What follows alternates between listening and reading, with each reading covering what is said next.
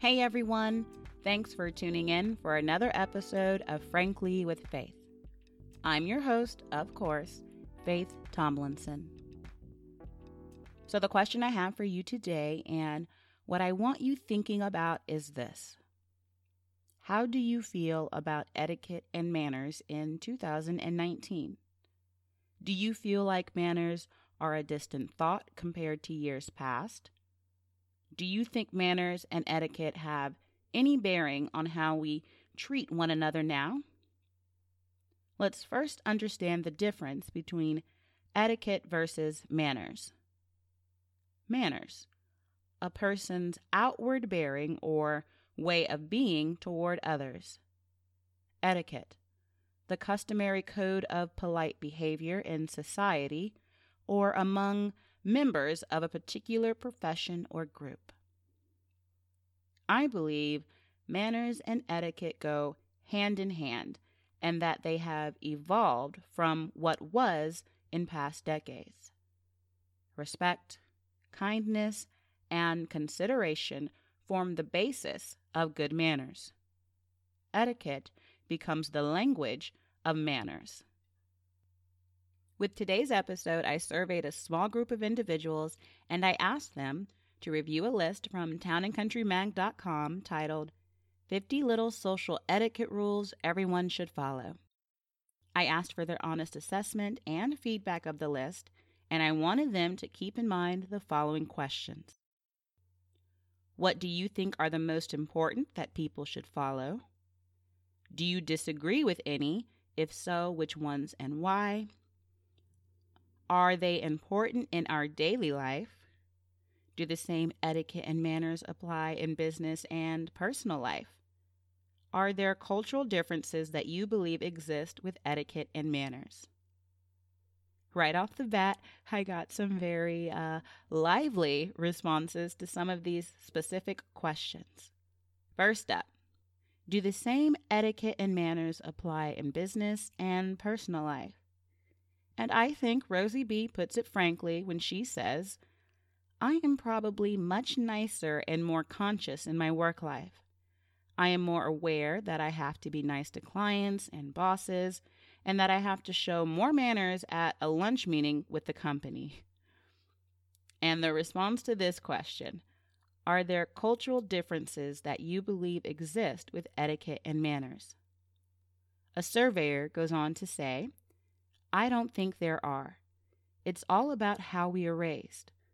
I think it's standard across the board on how parents say, respect your elders, wash your hands before you eat, put your chair back under the table, be nice, and smile. It's when we get older and we sort of lose our touch and everyone gets so busy in life and we tend to forget how we were raised. And how would mom like the way we just sent a clapback text to a person that was snarky to us? No, she wouldn't, and she would say, I taught you better than that. This surveyor goes on to say, I think that's pretty much standard for all the people I have come across.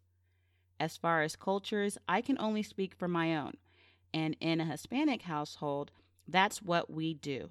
You go to your aunt's house that you don't like, and you better walk in her house and greet her with a hug and a kiss. And you don't cuss in front of your parents, grandparents, aunts, and uncles, or you will get it when you get home. We girls grow up with having sweet 15s, and yes, we will send out lots of invites. And yes, you better RSVP or that's rude. Oh my gosh, I love it. And always say please and thank you. We hold doors for everyone, and you better step outside to answer that call, otherwise the family will be in your conversation. Even at work, I step outside to take a personal call. I want to give you a sample of what the list contained. So of the 50, I picked my top 10, and let's go ahead and start with the first one. Say please and thank you. I definitely think everyone should be doing this. It's just common courtesy and decency. Every day, for everyone, there are constant exchanges. So it only makes sense to say please and thank you. Next up, smile. Now, I go back and forth on this, but I like what Andrea M. had to say. She shared this about smiling, which I love. She says, "Smile. That I'm not sure about because you shouldn't be fake, but a smile does go a long way." I definitely agree with her about the fakeness, and I struggle with this because for years I have been told that I can come across as cold and mean and that I have a resting bitch face. And um I really can't fix my resting bitch face. That's just my relaxed face. But I'm also a person, who if I don't like you, you're going to know it. I don't do fake very well. But I agree that you never know what that smile could do for someone else or for yourself in a given moment. So it's definitely something that I want to work on. Give people a pass. Whew, this one is tough for me. I'm not a pessimist. I consider myself a realist. And in life, I just believe trust no one. Anyone who knows me knows I am not of this mindset of giving people a pass. Is this something I could work on? Sure, I could, but it's not at the top of my priority list. I do not subscribe to giving people the benefit of the doubt. Now, I've made improvements on this thanks to the work I've done in therapy, but generally, I still don't give people a pass. Let's see. Let someone go in front of you in line. Okay, again, with this one, I go back and forth. Unless someone is disabled, it's an elderly person, a pregnant woman. No, I'm not going to just let you go in front of me in line. And we've all been in those situations where we've been in line for something, whether it be on the freeway or to get into a club or some sort of venue, and someone who's not waiting in line just walks up real snake-like and tries to just blend in with the front of the line. And I don't know about you, but I can't stand that. And I think there's two trains of thought in that scenario. People notice it and say nothing, or people notice it and say something and try to do something. I'm of the latter. If I've been waiting in line for an hour, let's say to get into some place, and someone just walks up out of the blue, I'm going to call you out on it, and I'm going to try to get you kicked out of the line, because that's not fair that everybody else came and waited in line and you feel entitled enough to cut in line. So again, I think it just depends on the circumstances and the situation.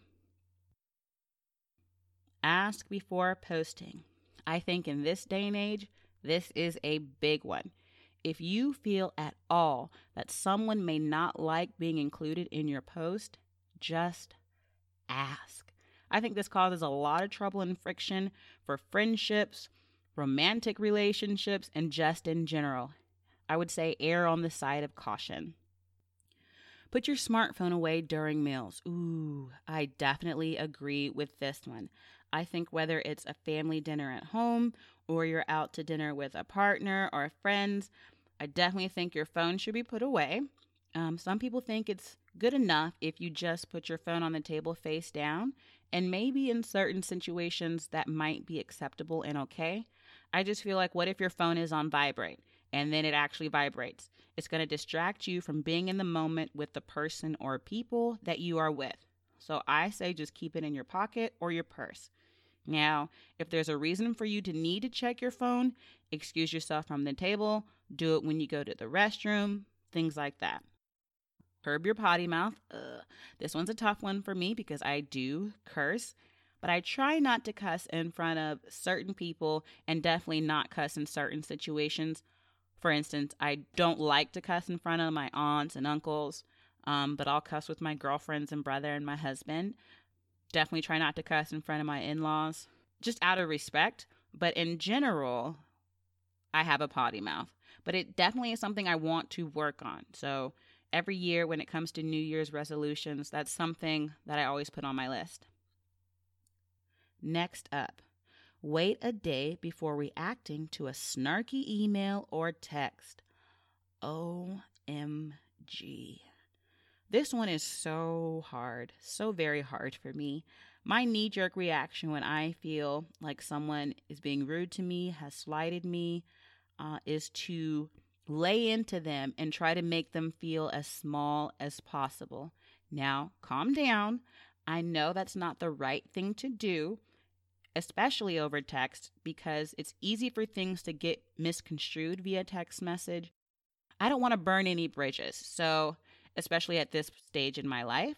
So I try to be more mindful of what I'm saying in response to what someone has said to me. And I think Rosie B puts it nicely, and she had this to say: I also don't think I can wait a day before reacting to a snarky email or text. I won't sleep well if I don't let it off my chest to speak my mind. I agree with that too, because if Stephen and I are fighting, let's say the night before, I want to hash it out right then and there. I don't care if it gets a little heated or ugly. I still want some sort of resolution in the moment before we go to bed. Now, if we need to have an additional conversation the next day, so be it. But I don't like to go to bed feeling something so emotionally heavy weighing on me. So I like to get it off my chest, but my husband is completely different. So that creates conflict. So something for us to both work on. Let people off the elevator first before you get on. This is a huge pet peeve of mine. I cannot stand when I'm coming down the elevator, the door is open. People getting off the elevator should be allowed to get off first. In case you didn't know, now you know. It's just rude. Sorry, that really irks me. Okay, and what else did I pick? Okay, learn to say you're sorry.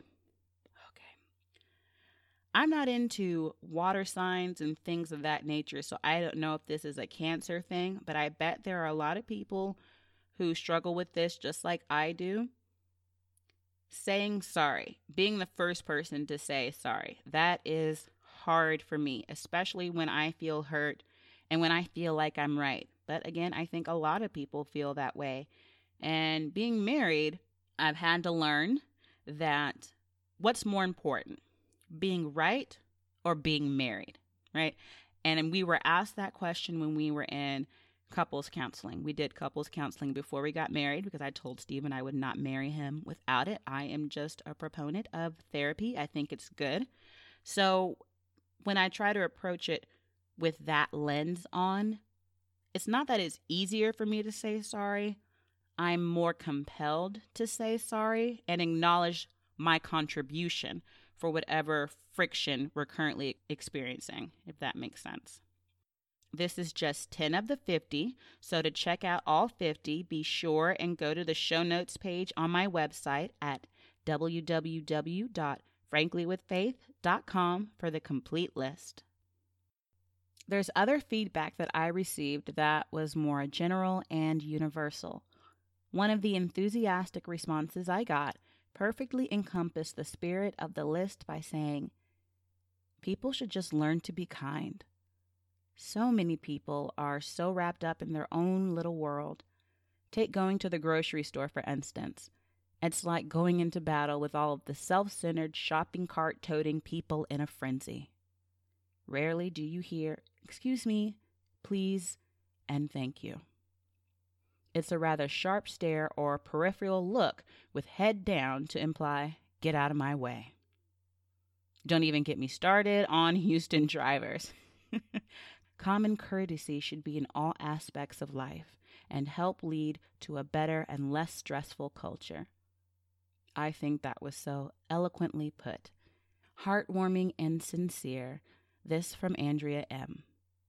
I absolutely agree that etiquette is important to the point of not being fake. And I'm trying to instill that in my own child because I feel that is becoming a lost practice. I personally think it goes back to treat others how you expect to be treated, with respect and courtesy. With all the things on this list of 50, I think there are several things that I'd like to be better about, and one of those is handwritten communication. and I read a response in particular in regards to this very thing. And this surveyor writes, I think handwritten notes are a dying trend that need to make a comeback in the cyber virtual world we all live in. Let that sink in. I couldn't agree more. I also think it's difficult for people to take a step back from social media and be more cognizant of their actions and how their actions affect others. Joy W. sums it up perfectly by stating, etiquette is always appropriate, with social etiquette being at the forefront. Currently, social norms are demonstrated and patterned after social media. Furthermore, social media reacts to popularity or emojis showing some element of approval. On the contrary, actions showing approval emojis does not mean responses or reactions are always appropriate or sensitive to humanity. While social media has many positive virtues, it does not replace the teaching and training that is the responsibility of parents and family. If you take away nothing else, I hope this serves as a reminder to treat others the way you want to be treated, and that a little kindness goes a long way. I want to take a moment to thank those who took the time to be a part of this survey. Thank you to my mystery surveyors, and a special thanks to Rosie B., Julia S., Andrea M., and Joy W. I'll see all of y'all next week for another edition of Frankly with Faith. You've been listening to Frankly with Faith. If you enjoyed this episode, be sure to subscribe, like, and review. I welcome feedback and interaction, so if you'd like to be a part of a survey for an episode, you can email me at franklywithfaith@gmail.com. Don't forget to follow me on Instagram at frankly_with_faith, and check out the website for show notes so you don't miss a thing. Go to www.franklywithfaith.com. So please come on back next week for another episode of Frankly with Faith.